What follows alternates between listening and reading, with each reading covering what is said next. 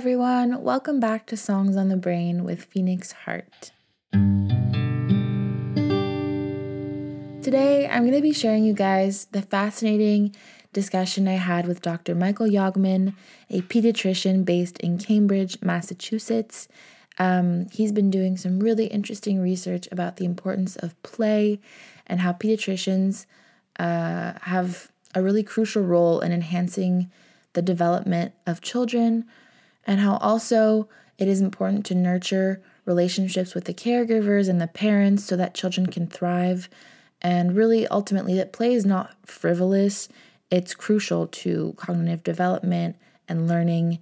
And anyway, I found this conversation super inspiring, and it really kind of rekindled my desire to pursue medicine, potentially in the future, and more specifically to even be studying pediatrics, as I really love children and care about the well-being of children so much. So yeah, this discussion was so inspiring, so inspiring. Thank you again, Dr. Yogman, for taking the time to chat. And yeah, let's jump right into questions.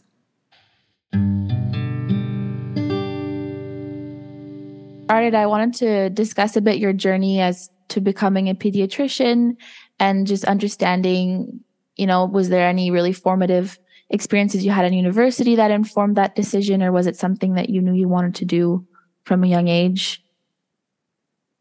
Well, yeah, starting way back, I think I always wanted to be a physician, and I was always interested in the intersection of the brain and behavior. I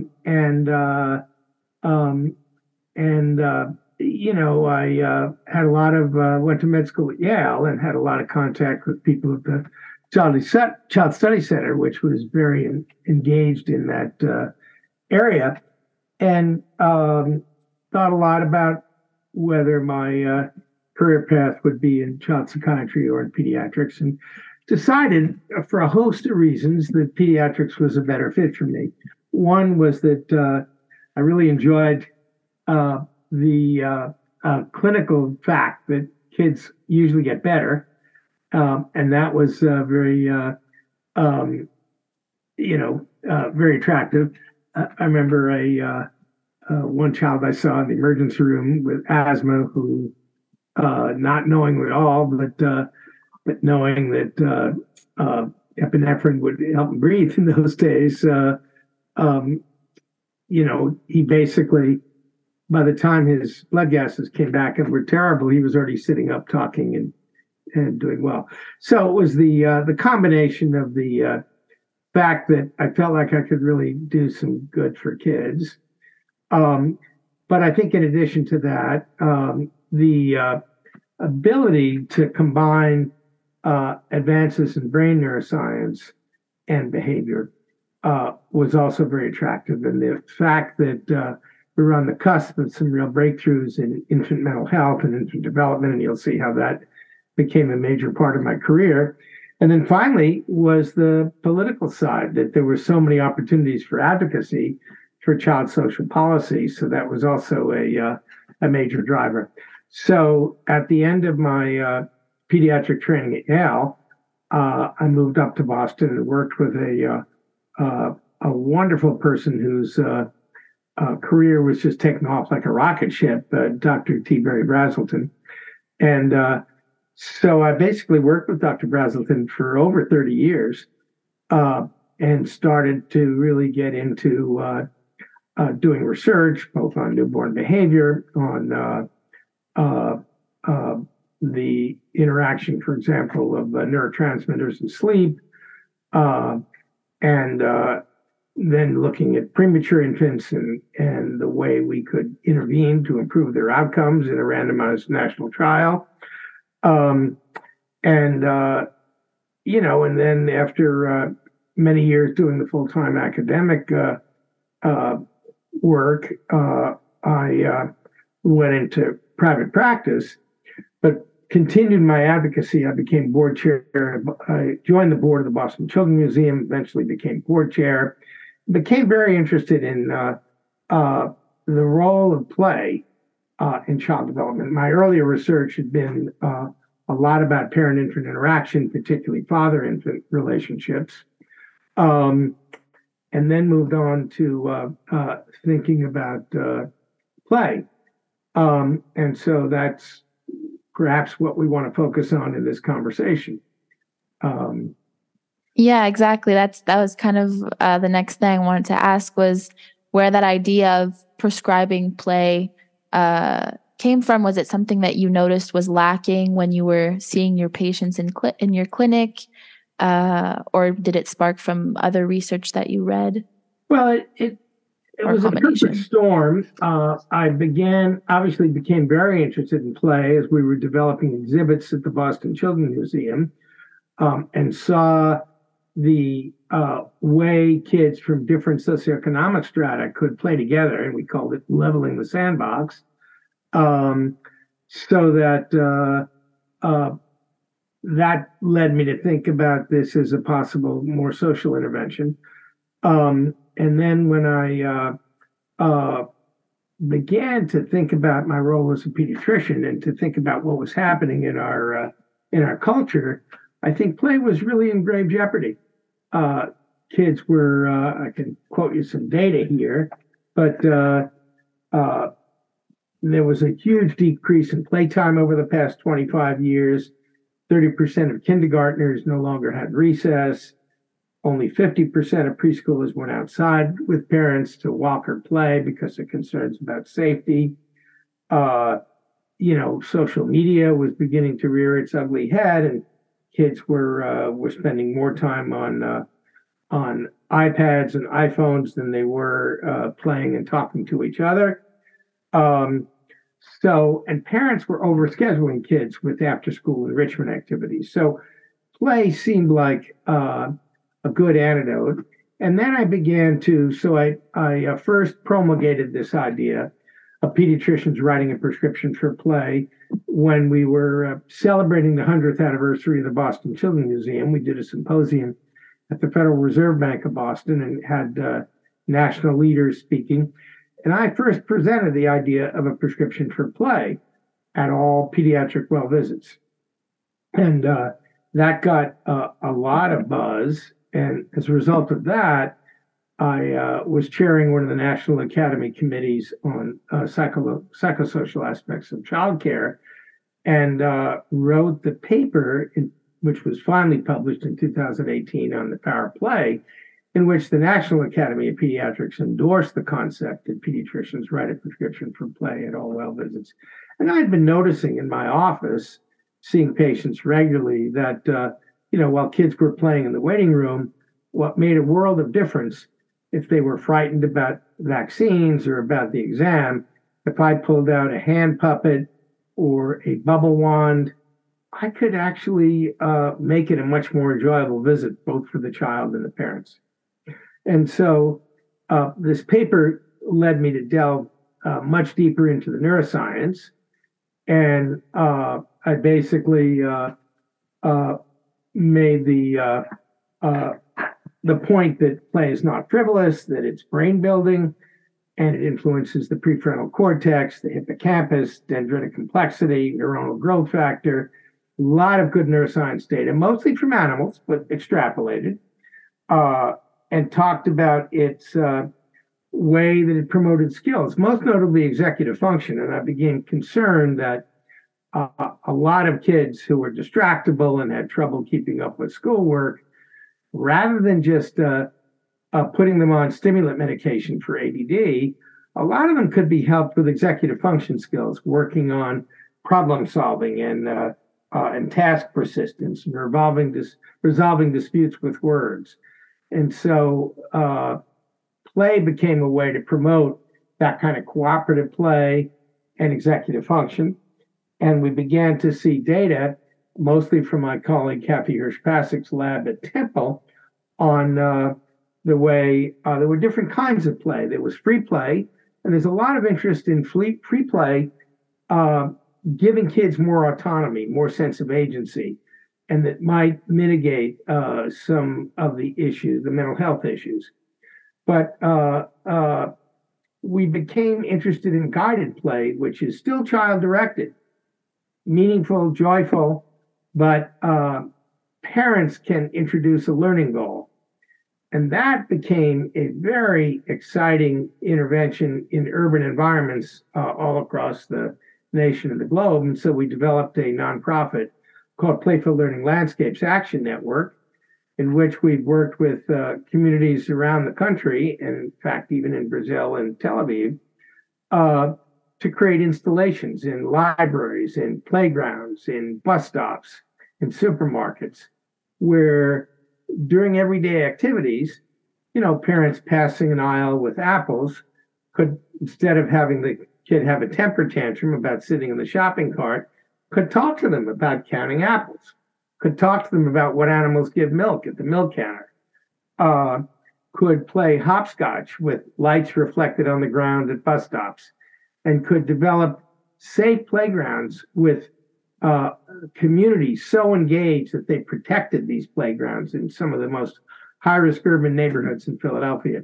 with puzzles on the wall, hopscotch on the floor, lots of these learning activities that, and demonstrating that after repeated opportunities, kids were improving in language development, parents were off their cell phones, kids' cognitive development was improving, and their social emotional skills were improving.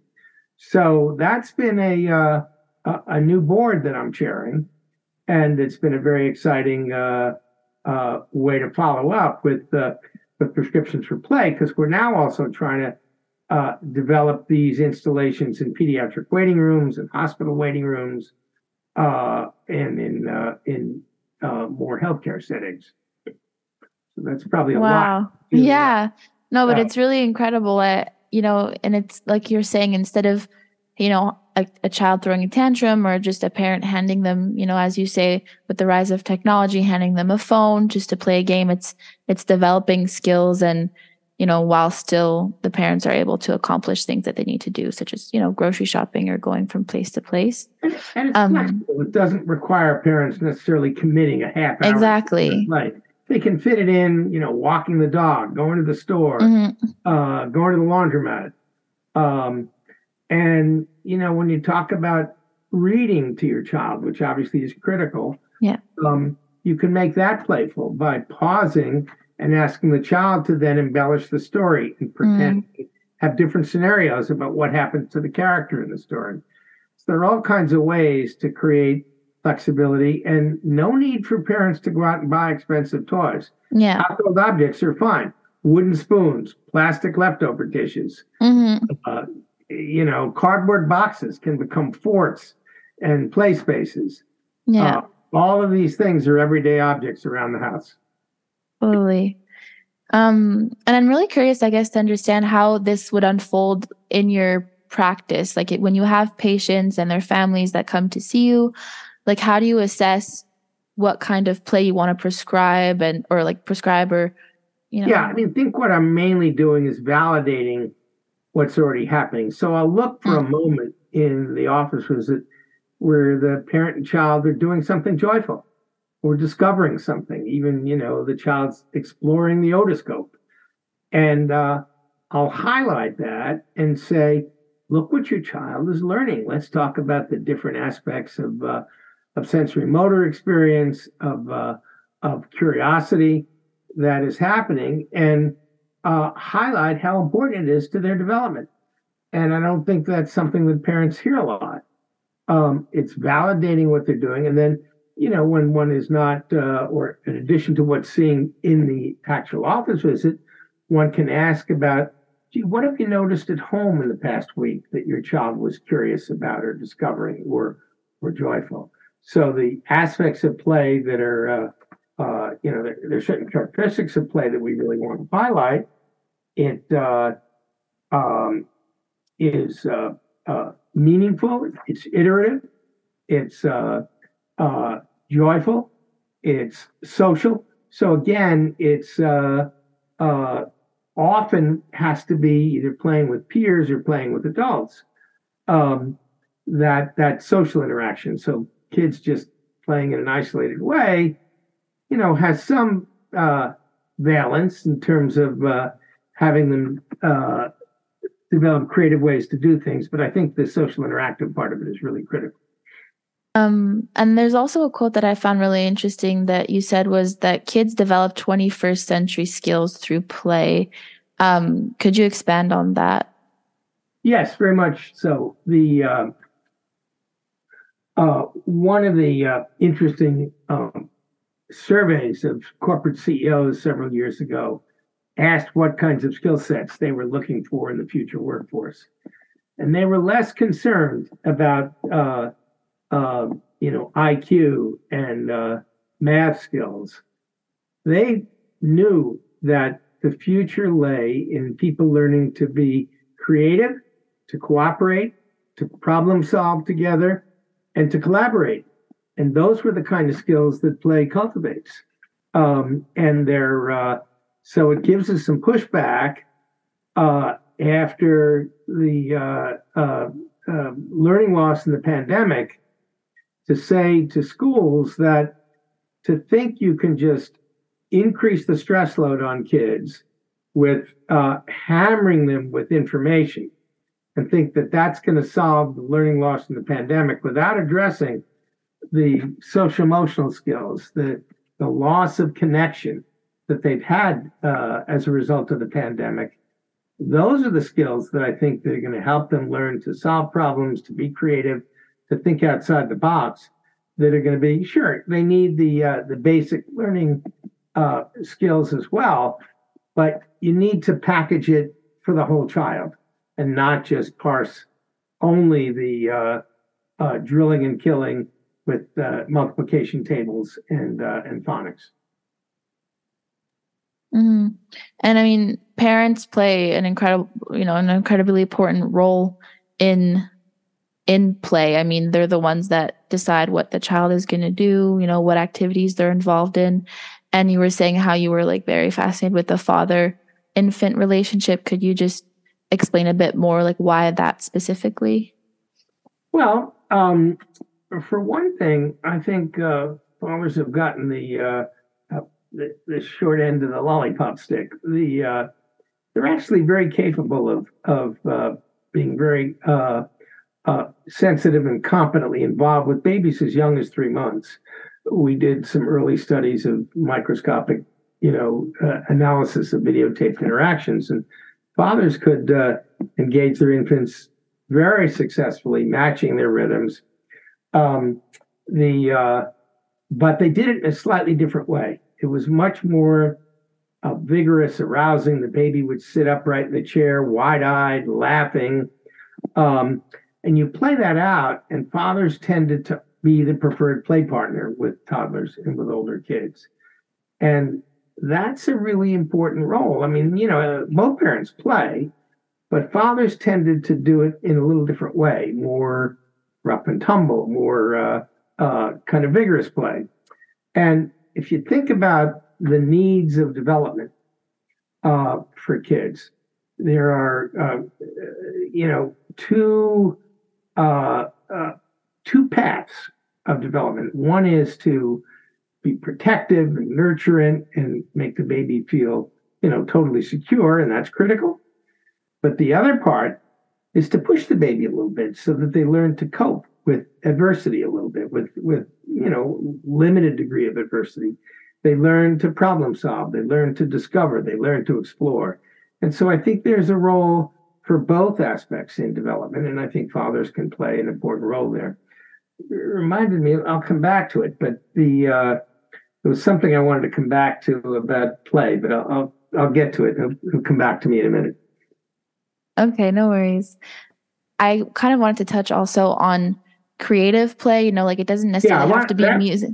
Yeah, that was one of the things. The other thing I wanted to emphasize about play is that, and this is very important, life is stressful for all people, but for some kids, it's really stressful. They just don't have, poverty compounded. And what we know is that one of the best buffers for stress are relationships, safe, secure, nurturing relationships. And play is a way to facilitate that. When kids are playing with other kids, when kids are playing with parents, in a safe, secure way, I think that play is a way to buffer adversity and to buffer stress. And so that's a really important, it promotes those safe, stable, nurturing relationships. Mm-hmm. So that was one point I want to make. The other point I want to make was back to your point about creativity. Yes. So this links to your broader agenda. Yes. And play is not just play with objects. It's going outside, exploring nature, getting kids to realize the impact of climate change. So, looking at plants, exploring insects, frogs. But kids have multiple intelligences, and we don't want to shortchange any of them. There are kids that love drawing, that love music, back to your broader agenda. And that can be very playful. And I think that those are the kinds of opportunities we want to make sure all kids experience, so that the kids that have particular intelligences in art and music and in areas like that are not deprived of the opportunity to experience some of the joy of those opportunities. Mm-hmm. And so has the arts or music, or it could be, visual arts or music, has that been something that you've suggested to children or to parents that comes to you with certain difficulties? Like, I guess I kind of better want to understand the dynamic of like how you prescribe per se. Like, is it that there's like a specific medical issue and then you're like, you suggest something to help with that, or it's prescribing is a bit more of a metaphor. Yeah, I guess what I'm trying to understand. Yeah, it's more of a metaphor than a directive. So Got it. Basically broadening the agenda for the visit with the parent. So we'll talk about, what else is your child interested in? What have they experienced? What have you exposed them to? What are the grandparents doing? What are their interests? To try to engage the entire family. And, maybe there is some hidden musical talent or artistic talent in the family. And if so, you want to make sure the child is exposed to that. So it's not so much, as I say, the prescription is not directive. It's mainly saying, let's explore the opportunities for your whole child. And let's think about what they're doing, not just in school, but outside school. What are they doing with their friends? What are they doing with their, with you, with other families, with grandparents? Have they, unfortunately, schools are increasingly cutting back on music and art, and that's to everyone's detriment. So often parents have to kind of find opportunities for that on their own. But, just giving a kid a piece of paper and some crayons can often unmask all kinds of hidden talent. Yeah. Giving a child a pot and a wooden spoon to bang on can unmask some hidden rhythmic abilities. So one never knows. But these are really simple opportunities that parents want to provide for their children. And earlier you were emphasizing on like social play, so how play is really important because it helps build relationships with others, either with peers or with their parents. But I remember also reading something in the article about like pretend play alone. And like, do you see value in that as well? I mean, I remember like I have older, like half siblings that are a lot older. So for like the large majority of my childhood, I was kind of an only child at home. And, I would like make up a lot of games, in my room, just, hanging with my stuffed animals. And, I would pretend to be a veterinarian. And I guess, is that also something that you see like, that you value? So, for example, if parents are on the phone, kids will often pick up a banana and talk to the bananas. Banana phone. When mothers are vacuuming, the child with a toy vacuum can. So there's lots of the pretend play, the dress up play, the using a carton as a fort. There are lots of these things that kids can do, on their own, and parents can without interrupting what they're doing, because they can comment on it, they can compliment the child on what they're doing, or maybe even the child gets stuck, provide a little help just getting over a hurdle, or an alternative. They get the vacuum stuck in the corner, and they can help them turn it around. Yeah, exactly. What does that alone time, that pretend play alone time, develop compared to like the more social play, would you say? Well, I think it cultivates imagination and creativity. I mean, when kids dress up and role play different figures, I mean, they're being very creative in terms of their choice of what they're doing, and I think there is a degree of problem solving that kids. It's not just the pretend play, but they're problem solving on their own as well, and developing a sense of competence, a sense of accomplishing things. And there is, some interest now that kids are now so overprotected that they're kind of imbued with anxiety about doing anything on their own. They're not allowed to go outside to play, and there's a cost to that. For sure, for sure. Also, I saw that you are involved at the medical school at Harvard. Are you teaching there, or are you just are you on the board, or what is? Yeah, no, I teach both medical students and residents. Okay, amazing. And I try, the students vary, but I remember I had one wonderful student last year who was totally, I try to emphasize the power of the trusted relationship that a pediatrician has with a parent. And that requires kind of continuity over time. And having been in practice for over 30 years, I was sometimes on my second or third generation of kids. So I knew those families over a long period of time. Yeah. That's a level of trust. And I think that was an important construct that I try to convey to students, that you can't have credibility when suggesting recommendations if they don't trust you to begin with. And so that was one thing. And then getting to know the kids and being able to talk about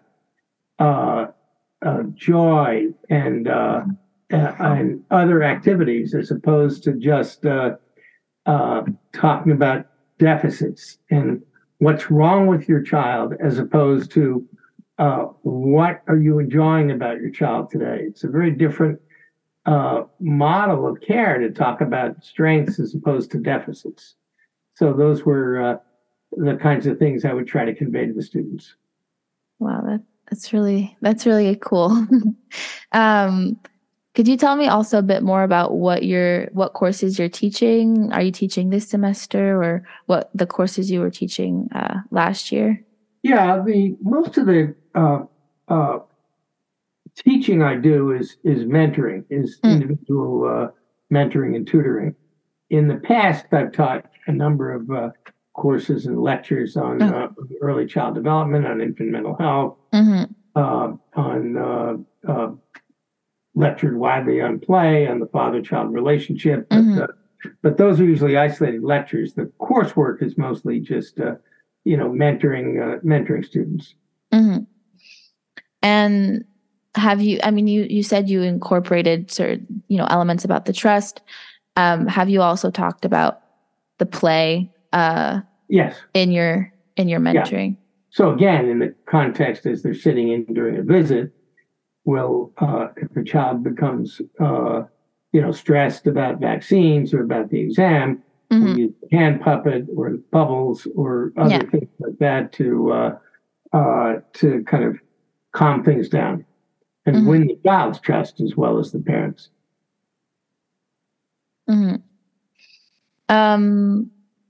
And so now, moving forward, you were talking about the different things that you were setting up, like in other countries, in the grocery stores, on the street, like the hopscotch. Where do you see, I guess, this going moving forward? Yeah. Yeah, I think I don't know if that made it's pretty sense. exciting to work with communities. Philadelphia is the most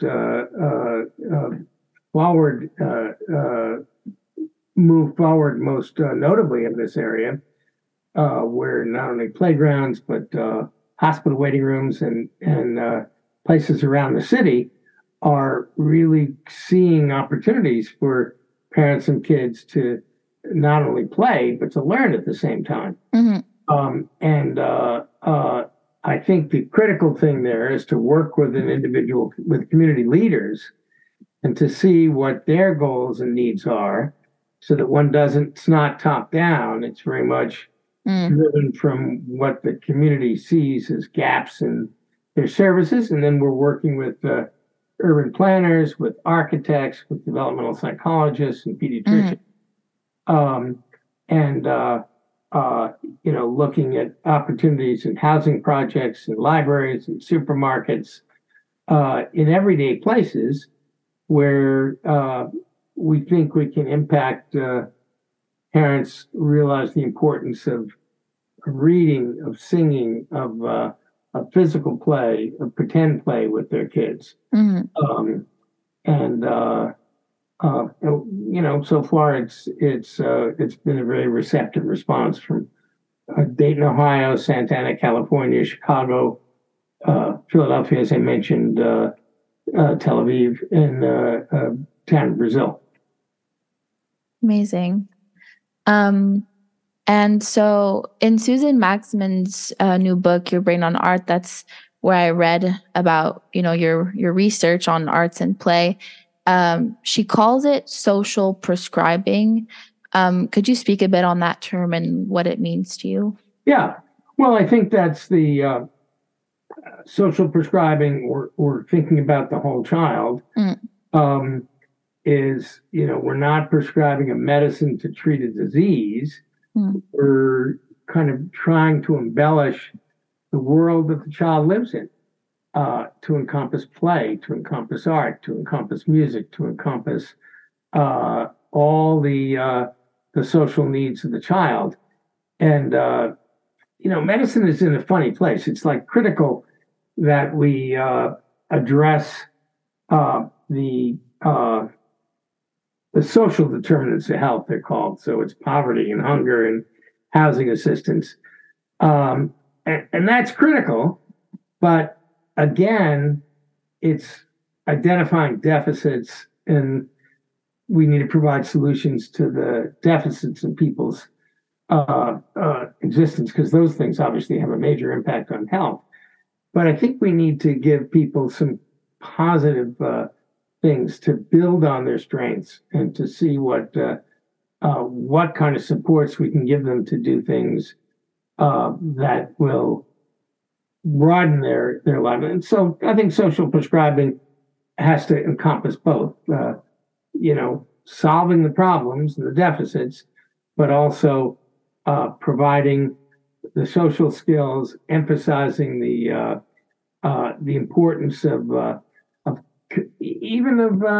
faith-based groups and community groups coming together to support families. I mean, God knows we don't do very well as a culture expecting families just to operate on their own with very little impact. And we're at the bottom of the list in terms of industrialized nations and how much we provide, community support for child raising. And I guess lastly, just kind of looking ahead as someone who's considering, medicine, pediatrics, like really interested in behavior and brain, do you have any advice on any advice for me? Well, I think just the fact that we're having this conversation, I think actually indicates to me that you're very invested in the whole child, and that and that's got to be the future of pediatrics. It's got to be it's not only going to be more beneficial for the families you take care of, but it's going to be joyful for you. Yeah. I mean, you don't want to spend your life as a pediatrician just, identifying problems, making diagnoses, writing medications, and giving shots. That's not going to make you feel like you've really had an enjoyable day.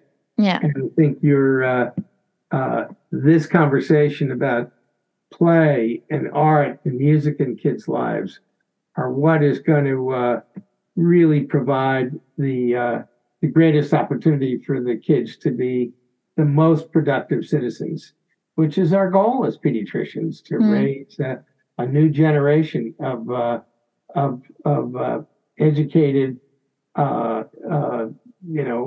happy, and competent citizens. Amazing.